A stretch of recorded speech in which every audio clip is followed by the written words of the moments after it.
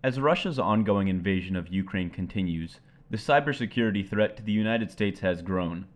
As one of Ukraine's suppliers and allies, the U.S. could be the target of undetectable perils to our nation's economy and computerized infrastructure.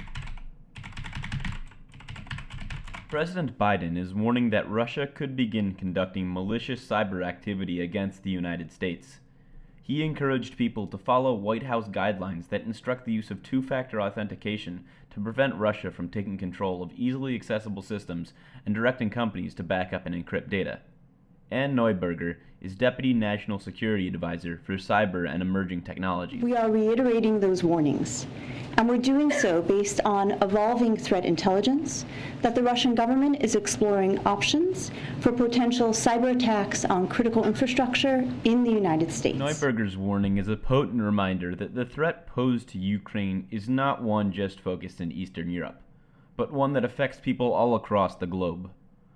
Again, Neuberger repeated Biden's calls for Americans to double down on their own personal cybersecurity measures. Notwithstanding these repeated warnings, we continue to see adversaries compromising systems that use known vulnerabilities for which there are patches.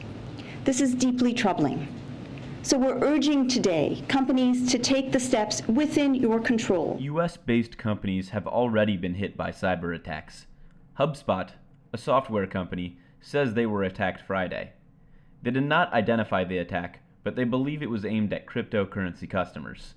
In late February, Microsoft offered to share cyber threat info with the US government.